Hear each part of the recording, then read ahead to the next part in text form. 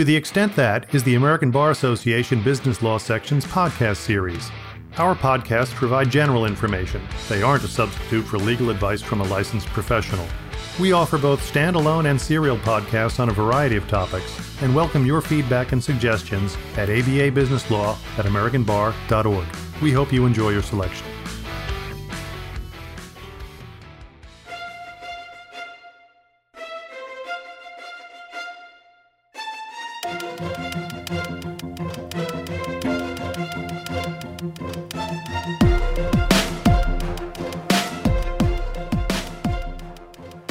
Greetings, aspiring GCs. Whether you're in law school, private practice, government, or in-house, you're in the right place. My name is David Ham, and I'm the co-chair of the in-house subcommittee of the ABA Corporate Governance Committee. The purpose of the podcast is to help aspiring GCs find practical and actionable guidance that they've been looking for. To that end, we'll be having conversations with leading GCs for the purpose of exploring the path that led them to the role of GC, essential skills and characteristics for being a successful GC, current GC hot topics, and practical and actionable advice for aspiring GCs. Before we start the conversation, one quick request. We would love to hear from you. Please send any comments or questions, including any expressions of interest in being part of the ABA Corporate Governance Committee or its small but mighty in-house subcommittee, to dph64@georgetown.edu. That's dph64@georgetown.edu. Today, I'm very fortunate to be joined by Randy Ebner. Mr. Ebner is former Vice President and General Counsel of ExxonMobil Corporation. He is and has over the years been actively involved with many legal professional organizations, including the Board of Directors of the U.S. Chamber of Commerce's Institute for Legal Reform, the National Center State Courts, where he serves as co-chair of the General Counsel Committee, the Civil Justice Reform Group Steering Committee, chair of the board of the Center of American and International Law, the National Judicial College's Board of Visitors, and Southern Methodist University's Corporate Counsel Symposium Board of Advisors, board member of the Rolling Center of Business Law and Corporate Leadership at SMU Law School. He is also a member of the Tulane Law School's Dean's Advisory Board and Board of Advisors for the Tulane Center for Energy Law. In 2019, Chambers and Partners recognized Mr. Ebner as a general counsel influencer for his impact on the legal community. In November 2019, he received the Texas General Counsel Forum's Magnus Stella Award for in-house counsel leadership. He recently presented the 2022 Institute for Energy Law's Dean of Oil and Gas Lecture. Born in New Jersey, Mr. Ebner holds a Bachelor of Arts degree from Bowdoin College in Brunswick, Maine, and a Juris Doctor degree from Tulane Law School in New Orleans, Louisiana. Randy, thank you for joining me today. I appreciate you taking the time to share your story and insights for aspiring GCs. Thank you, David. I look forward to our discussion. Well, we're going to start with the path that led you to the role of GC. I know we talked a little bit about your great journey at Exxon and ExxonMobil, but want to start a little bit before that. When did you know you wanted to become a lawyer? Well, I always was interested in law since I was really probably in middle school. I loved watching Perry Mason, all the law shows on television. Yeah. But probably more importantly, when I got into high school, debate and really enjoyed the adversarial process, the idea of preparing and standing up on my feet and presenting advocacy. At that point in time would have been to a tribunal of debate judges, and really enjoyed that experience. And I said to myself, this would be really a great career path to follow. I have a brother who is a lawyer who's older than I am, and obviously he had an influence on me as well. No, that's fantastic. And went to Tulane Law School. I have a little Louisiana connection there. What was your time at Tulane like? Great question. I grew up in New Jersey, as you mentioned, and I went to college in Maine. So I came down to Tulane blindly, never been in the South. Was very interested in maritime law. Of course, Tulane is one of the preeminent law schools for maritime law, and that's what drove me down to Tulane. What I found at Tulane was it created for me a really good balance of a superb legal education with some phenomenal professors, learning not only the theory, but also the practical side of the law, but also having fun. Obviously, it's New Orleans. So I was able to learn the importance early on of the balance between being driven in their career, but also finding time to pull back a little bit and enjoy life. So you found New Orleans to be a bit different than Maine? I'd say slightly. They do speak French in both states, so there is a common. Interesting. There you go. Well, when did you first realize that you wanted to become a GC one day? I know your story is a little unique, so interested in your perspective on that question. That is a really good question, but to be very fair and honest, I never really even thought about it. I always like to tell people, if you go back to when I joined Exxon in 1980 as a law clerk, $3 per hour. I like to tell people that I started my last semester of law school. And my boss at the time said some last semester beer money. Have fun. But if someone told me back then you have a choice between box number one, the Powerball lottery ticket, and box number two to become general counsel of Exxon, now ExxonMobil Corporation, I would have taken the Powerball lottery ticket every time. What I really wanted to do was have a rewarding career where I had early on direct interface with clients and was able to hopefully become a practical problem solver. And I found that as I started to experience that as a young lawyer, the more I loved understanding business besides just the law side of it, and understanding not just the domestic, but the global perspective. And I think that's what drove me to aspire to even broader positions within the law department. Yeah, and your story at ExxonMobil is so fantastic, starting in 1980 and building up. Just before we get to when you landed to the GC seat, I think it'd be helpful. I know you've done it elsewhere. Just a couple minutes on that great journey, starting in New Orleans and going in litigation, doing the merger, doing all sorts of things. We'd love to just hear a little bit about that journey. Right. Let me just say, as a introductory comment, I found that, and I learned this very early, it's very important to be flexible and fungible. Yeah. And be able to experience outside my comfort zone to be successful. I think that's true not only in a law department, a law firm, wherever you might work, even outside the law profession. But anyway, I started out as actually doing maritime litigation in New Orleans with Exxon in 1980. The classic Gulf of Mexico Jones Act, Longshoreman Act, personal injury, and other types of cases of that sort. And did that for 5 years, got a lot of first-year experience, because back in those days, we did a lot of our litigation in-house. So I actually got into the courtroom, both in state or then parish and federal court, and really enjoyed the experience. And then after about 5 years, I was transferred to our domestic headquarters in Houston and stayed in litigation, but ended up really focusing more on antitrust and very large oil and gas cases, predominantly in the state of Alaska and California, and also around the country. So I learned really a lot more of the business. At that point, I also learned the importance that some of these lawsuits are protracted. They don't go away overnight. That it's really critical as a lawyer to be patient, to be strategic and be creative, but persevere over a long period of time in the way you manage your cases for your clients. So I went through litigation actually for 18 plus years, thinking I was going to be a career litigator with ExxonMobil ultimately, which I really aspired to do. And then in 1999, the proposed ExxonMobil merger was announced. I just come off a very large 6-month antitrust jury trial out in California, in which we prevailed. And surprisingly to me, I was asked to move to Washington for a year to help negotiate the consent decree with the U.S. Federal Trade Commission for the proposed ExxonMobil merger. So I actually went to Washington. Covington and Burling was our outside counsel. I reversed secondment in effect, and spent a year successfully, obviously, helping to get the ExxonMobil merger approved, and also worked on issues in parallel with the European Commission that were being reviewed for the approval of the merger as well. When the merger did close in 1999, I stayed on the team for one more year, overseeing the divestitures that were mandated by both the U.S. Federal Trade Commission and the European Commission. What I found was having all that litigation experience, even though I was now more in a regulatory antitrust world, really was beneficial for me, because I was able to anticipate and hopefully solve issues up front and help mitigate risk during that period.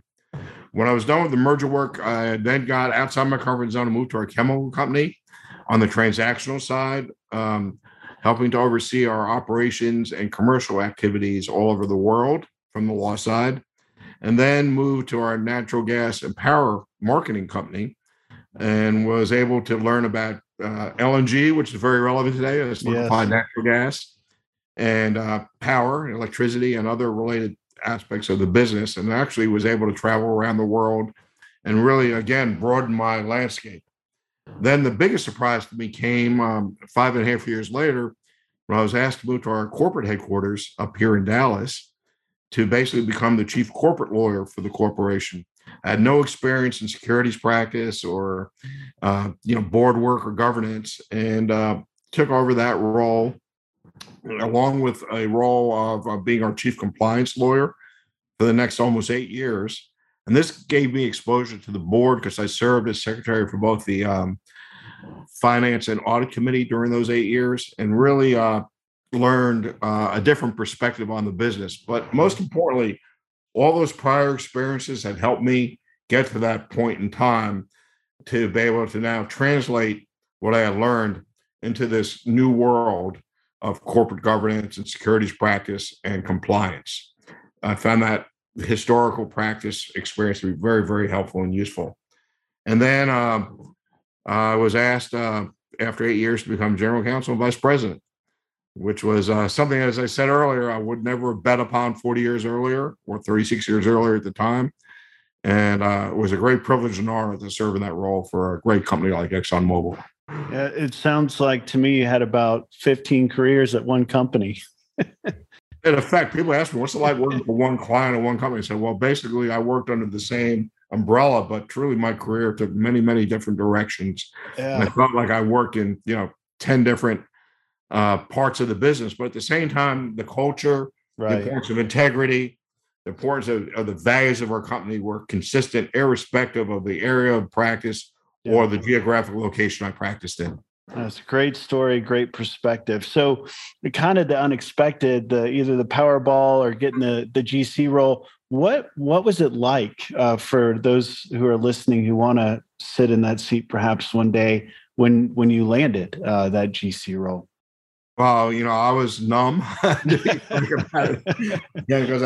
But no, really was fortunately for me, because I had all that experience, especially in the 8 years leading up to becoming GC, working with governance and with the board, and having had all those prior experiences across the corporate landscape, including litigation.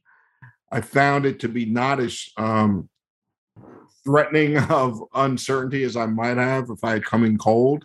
Yeah. So I think having grown up in the company, keeping my head low, doing the best job I could, and continuing to learn as much as I could in every role I played, irrespective of the magnitude of the issue or the level of the client, I found out all really very, very important to my preparation. Also, building courage of conviction, building the ability and confidence to provide truthful and honest advice to your clients, even when it's going to be bad news. I found having had all that experience really gave me comfort and confidence in having to take on those challenging issues and be able to present them in a way that was understandable and one which the clients can understand what the challenges were ahead. Yeah, no, that's really helpful. And I think it's a nice transition to thinking about some essential skills and characteristics for being a successful GC. And with your tenure and experience, interested in your view as to what skills and characteristics served you well in that role. Number one, in everything we do, even if you're not the GC, integrity is always the highest and most important attribute of any one of us in the profession. And particularly when you're in-house and you're dealing with your clients every day of the week, which again is one of the bonuses in my mind of being in-house, being honest, not hiding from the truth, as I mentioned. Also, accountability and ownership. Not everything is going to go the way you want it every day, but you got to be the one who takes ownership and be accountable for not only the good, but the bad and the ugly, and then not hide from the unfortunate or unsuccessful results or disappointing results, but be able to learn from them and share those learnings to help mitigate the risk of those happening again in the future. Being a good listener, being a great team player, knowing how to delegate, giving opportunity and license to those who are being developed in your department, I think is very, very critical. You don't always have to be the face, the point person. Sometimes it is necessary. Obviously, it's required under certain circumstances. But being able to inspire your team, I think, is very, very important. Developing informal relationships, not only with your lawyers and your support staff in your department, but also with your clients.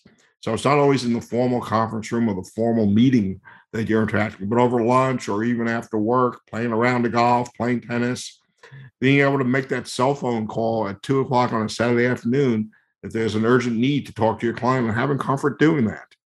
And also succession, always very, very important that you're planning for the future, having a vision. What's this department going to look like when I leave? Right. You want to make sure it's not only seamless, but the objective should be to make sure it's going to be enhanced and it'll make it even better from your own tenure. Yeah, no, great insights. And interested in your growth. You started 1980, a young lawyer, went throughout so many different great opportunities throughout the career. Where have you grown, do you think, over those decades? And how did you identify where you needed to grow in those different stages? I think that's a great question. As I reflect back, certainly when you're a litigator as a young lawyer, you'd have a lot of confidence, but it's probably more external in the courtroom than it is internal dealing with the business folks every day. I think one of the challenges for me, especially as I converted out of litigation more to the transactional business and corporate side, was having comfort to be able to give advice on that phone call that came in unexpectedly at 10 o'clock in the morning, or when the client asked you to come to his or her office. But also at that point, not only being able to give pragmatic advice, but also when I was not comfortable at that point, knowing that I would have to ask a lot of good questions, not being afraid to do so, and then reflecting and saying, let me get back to you on that, rather than just speculating or guessing, just to satisfy the client with the answer at that point in time. As I've mentioned, this is a theme. It's very important that you have courage of conviction, being diplomatic, of course, when you're providing your view, but also this truth to power. I find a lot of lawyers, even when you're dealing as an in-house lawyer with an outside counsel, will not want to really be upfront with the risks or the true evaluation of an issue with their client. I think having that experience and confidence to be able to do that leads to success. The other thing is being a lawyer that hopefully doesn't give a no answer to everything. Certainly red zone issues, but those are usually the rare situation. Usually most issues we deal with are gray. So you need to develop practical options for your client. Doing a deep dive on the issue, coming up with out of the box thinking. And I thought that took a lot of time for me to develop over the years. It's not something you evolve with overnight. Right. That's great. Now pivoting and thinking forward, with the benefit of having the decades of your experience on how law and practice, I know we talked about risk tolerance over the years, changed to your earlier point. Looking forward for future GCs in the next 5, 10, 15 years, what do you think will be the skills and characteristics that are needed in the future that perhaps were not as crucial in the past several decades? Well, several thoughts in that regard. Number one, I think we all need to think globally. The world is much more connected than it was certainly when I began, and even if you go back 10 or 15 years. Obviously, technology and social media has a lot to do with that. So you can't view any issue in isolation.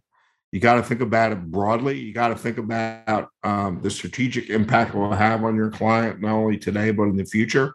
We always like to say we like to avoid Pyrrhic victories.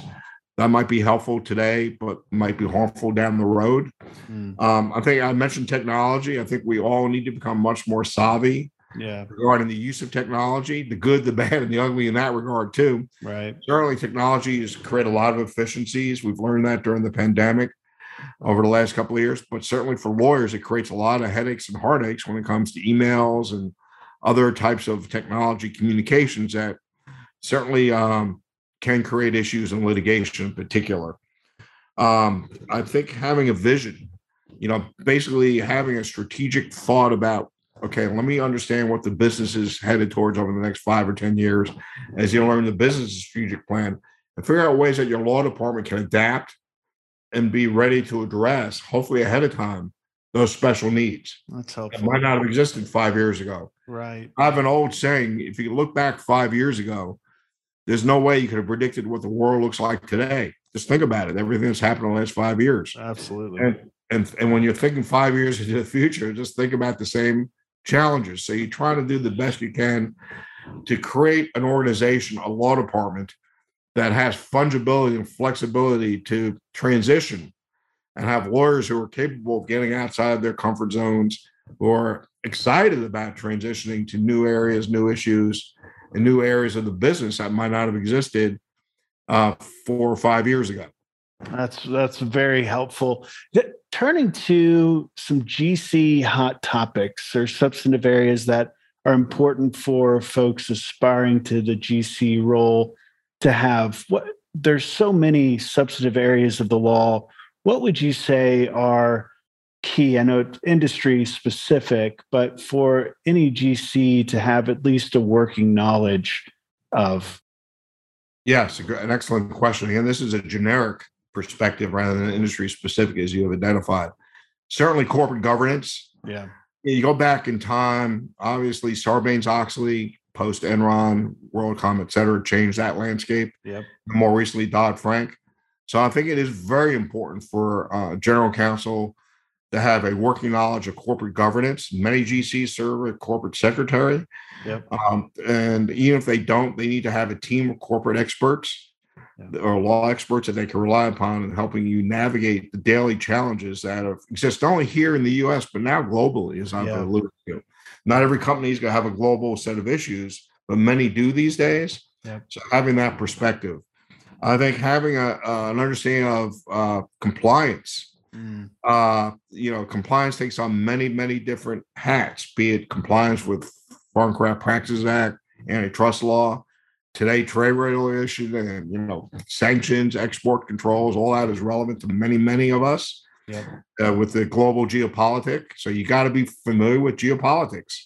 Be on top of what's happening in the world around you, because that impacts your business and ultimately your legal advice. Unfortunately, I use that word intentionally to introduce us, having a litigation skill. I'm somewhat biased, having come in that background. As we all know, every world that we live in, be it the U.S. or external to the U.S., has become much more litigious. You really got to understand an adversarial process, how best to mitigate the risks of that, but also to be able to address when that litigation knocks on your door and be prepared to put up your best defense or offense, because sometimes we do serve as plaintiffs. That's extremely helpful. And interested, kind of a related question, as you had a unique opportunity to really grow and mature in a lot of areas of law. But as you sat on top of this huge legal department and a global company, obviously you can't be the subject matter expert on every area of the law. How did you supplement your areas where maybe not perhaps your strongest with either hires or learning, or how did you navigate that reality? Well, this is why it's very important to have a team approach to your organization, because no individual lawyer can be an expert in every field.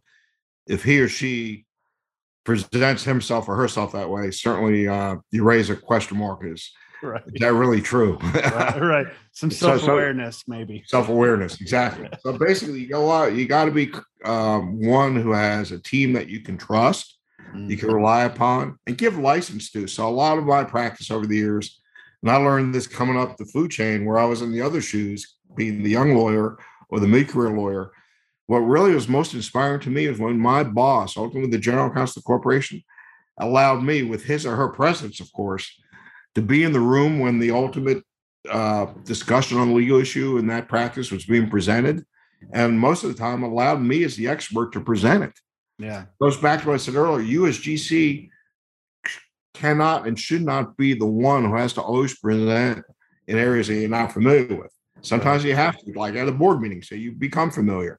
But learning to delegate and have confidence and reliance on a team of experts within your department. And I can't tell you how much that benefits not only you, but the department as a whole, because these lawyers, when they get those opportunities, it makes not only their day, their month, the year, a lot of times their career. Right. And then anticipating future issues. You asked a question about hiring. Yeah. So, the whole world of technology certainly is expanding. So to make sure you have the right expertise in that practice, certainly today is very relevant. Compliance, environmental, obviously, for every industry today is very, very important. Yeah. So you got to anticipate, and at the same time, not be afraid to take talented lawyers who might not have an experience in that area of practice and test them in a new area of practice and see if they have that skill to succeed. Because typically those who can transfer from one practice to another and be successful are the ones who most likely to move up the food chain, even to the general counsel role.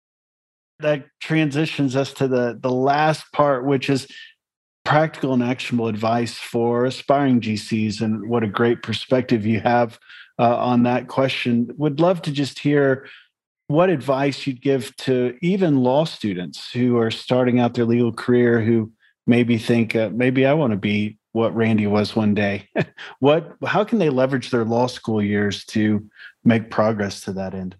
I think one of the most important things in any practice of law, be it in-house, external, government, regulatory, as a GC, or if you're not even the GC, is being pragmatic, being a problem solver. I think it's very important. Law school, we learn a lot of theory, but when you're sitting there in front of your engineer client or your MBA client or whoever, they don't care about some casebook, case that we learned in law school. They want to know, okay, tell me what this issue is. What are the legal ramifications? And what can I do to solve it? Right. I think it's very important from day one. So a lot of law schools have now gone to practical clinic education. Yeah. I think the more experience you can have in that regard, I'm not only talking litigation, I'm talking about even on the business or regulatory side, the better. Right. And even though I was unique in coming in-house right out of law school, you don't have to start in-house. Yeah. I think, if you go to a law firm or come out of a government practice or another type of practice, that is also very, very beneficial because you've had some outside experience, and having external, inward looking sometimes is very, very helpful. Yeah. Because you've experienced a broader world than just like I did, even though I had a lot of experience, the one corporation umbrella. I think it's very important to be flexible geographically, that it's very difficult. It's very challenging to always want to land in the geographic location that you aspire to. You can, but might not be the job you actually want. Right. And also, like I said, take on new challenges in areas of practice that you might not have originally planned to. I never planned to do what I'm doing today. I wanted to be a maritime lawyer, a litigator. Yeah. And here I am. So it's very rewarding. I can tell you that. You mentioned risk. I think it's very important, and maybe not so much to learn this in law school as such, but when you're a young lawyer, to understand this risk in everything we do in the world. And as a lawyer, you've got to learn to manage risk, but at the same time, not be afraid of risk. Because nothing is 100% certain. Whatever we do, be it a lawsuit, be it a transaction, be it a regulatory proceeding, you got to be able to evaluate those risks, come up with strategic approaches, and not be afraid of defeat or losing, as I mentioned earlier, not to hide from it. Yeah. I think it's very important to step out and take that ownership, take that accountability, and share those lessons learned real time with others. Obviously, another important area for me as a young lawyer and all the way through my career to this very day, even in retirement, is making sure that within our practice, especially in the corporations, we develop a very diverse population of lawyers and law support. We reflect the world external to us, and we should be reflecting that world internally as well. I think it's very important to continue to be very proactive in encouraging and pursuing a diverse group of folks within your organization. It brings better ideas, and this is demographic and beyond. For me, it was global, different cultures. It brings a healthier engagement to the enterprise and allows for lively debate and discussion and different perspectives, which hopefully helps you to develop a better outcome at the end of the day.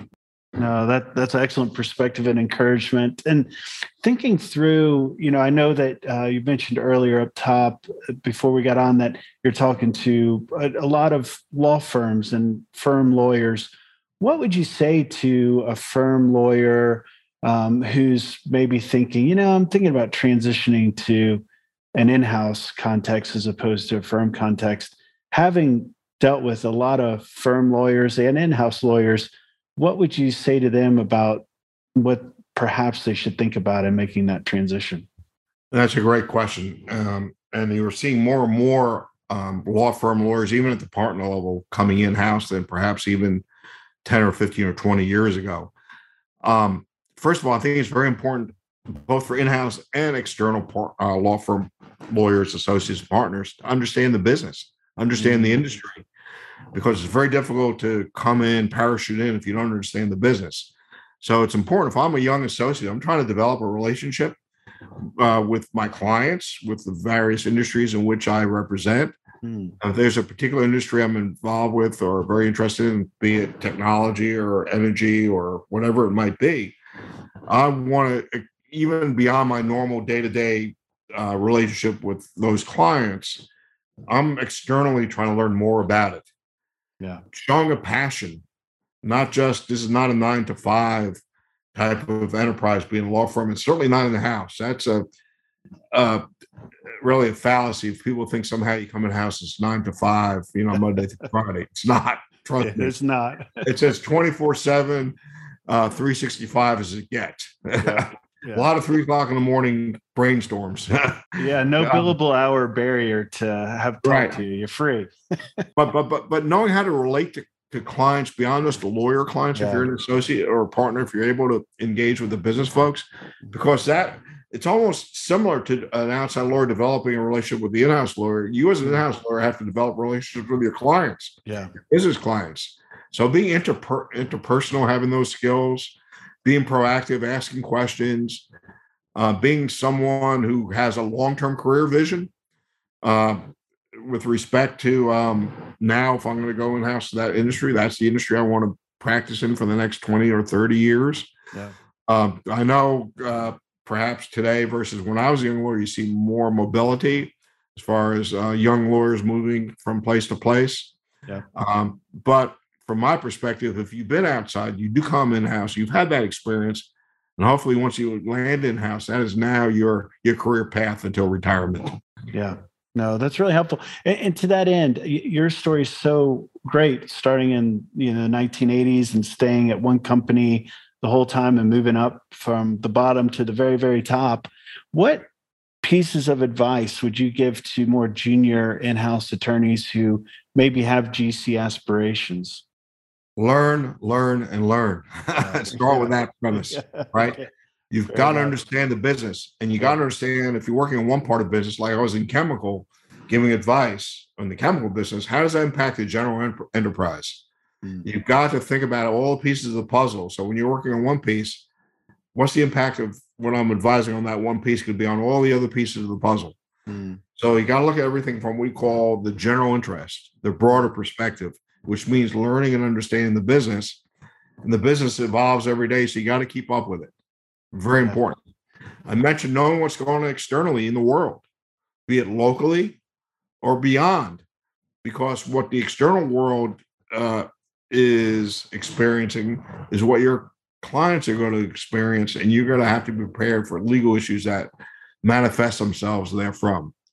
So, but thinking strategically, not being afraid to go from one practice area, as I mentioned, to another practice area, which is what I experienced, especially in areas you have no background in. But that's okay, because in effect, in a way, you're being tested.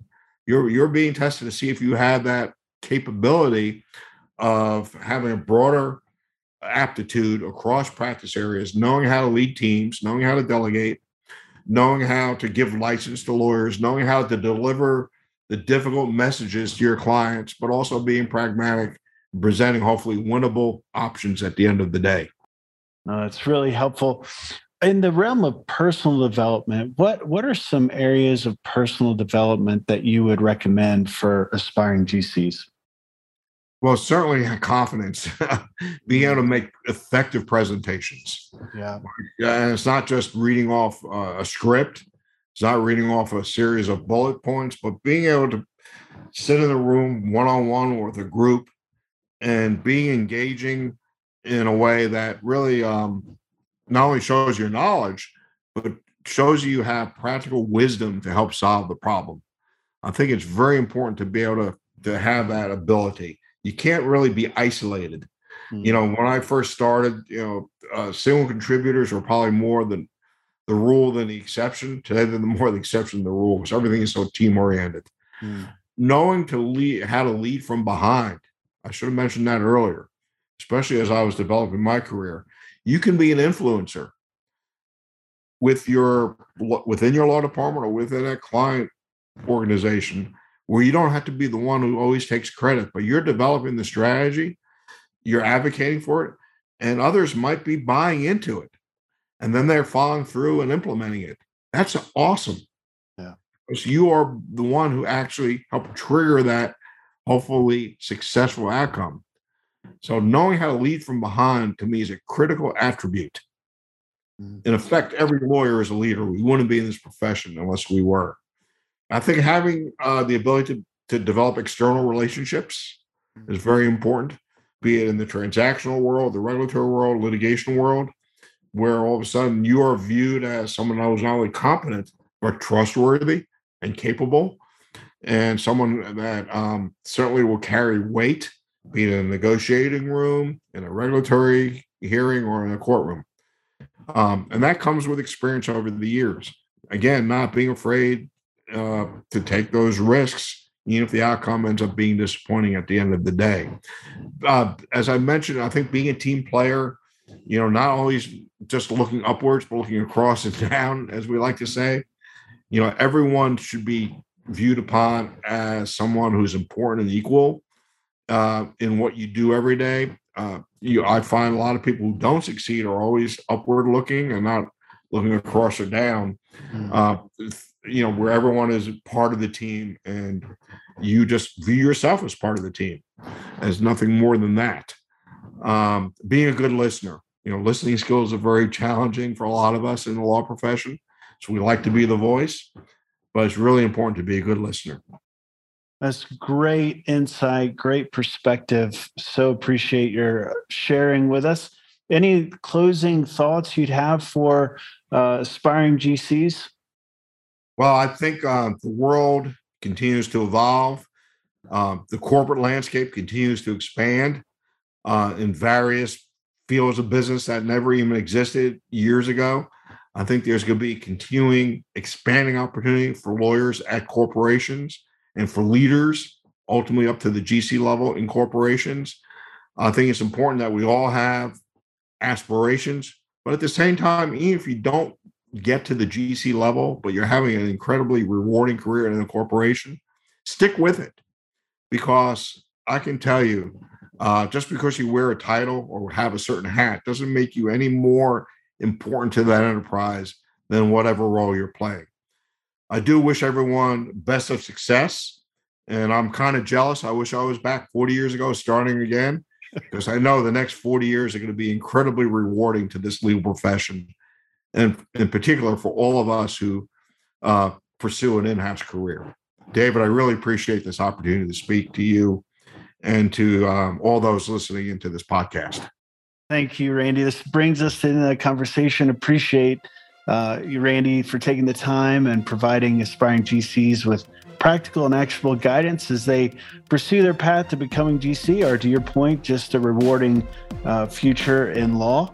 And thank you, aspiring GCs, for joining us. Again, we'd love to hear from you. Please send any comments or questions, including any expressions of interest in being part of the ABA Corporate Governance Committee or its small but mighty in-house subcommittee, to dph64@georgetown.edu. That's dph64@georgetown.edu.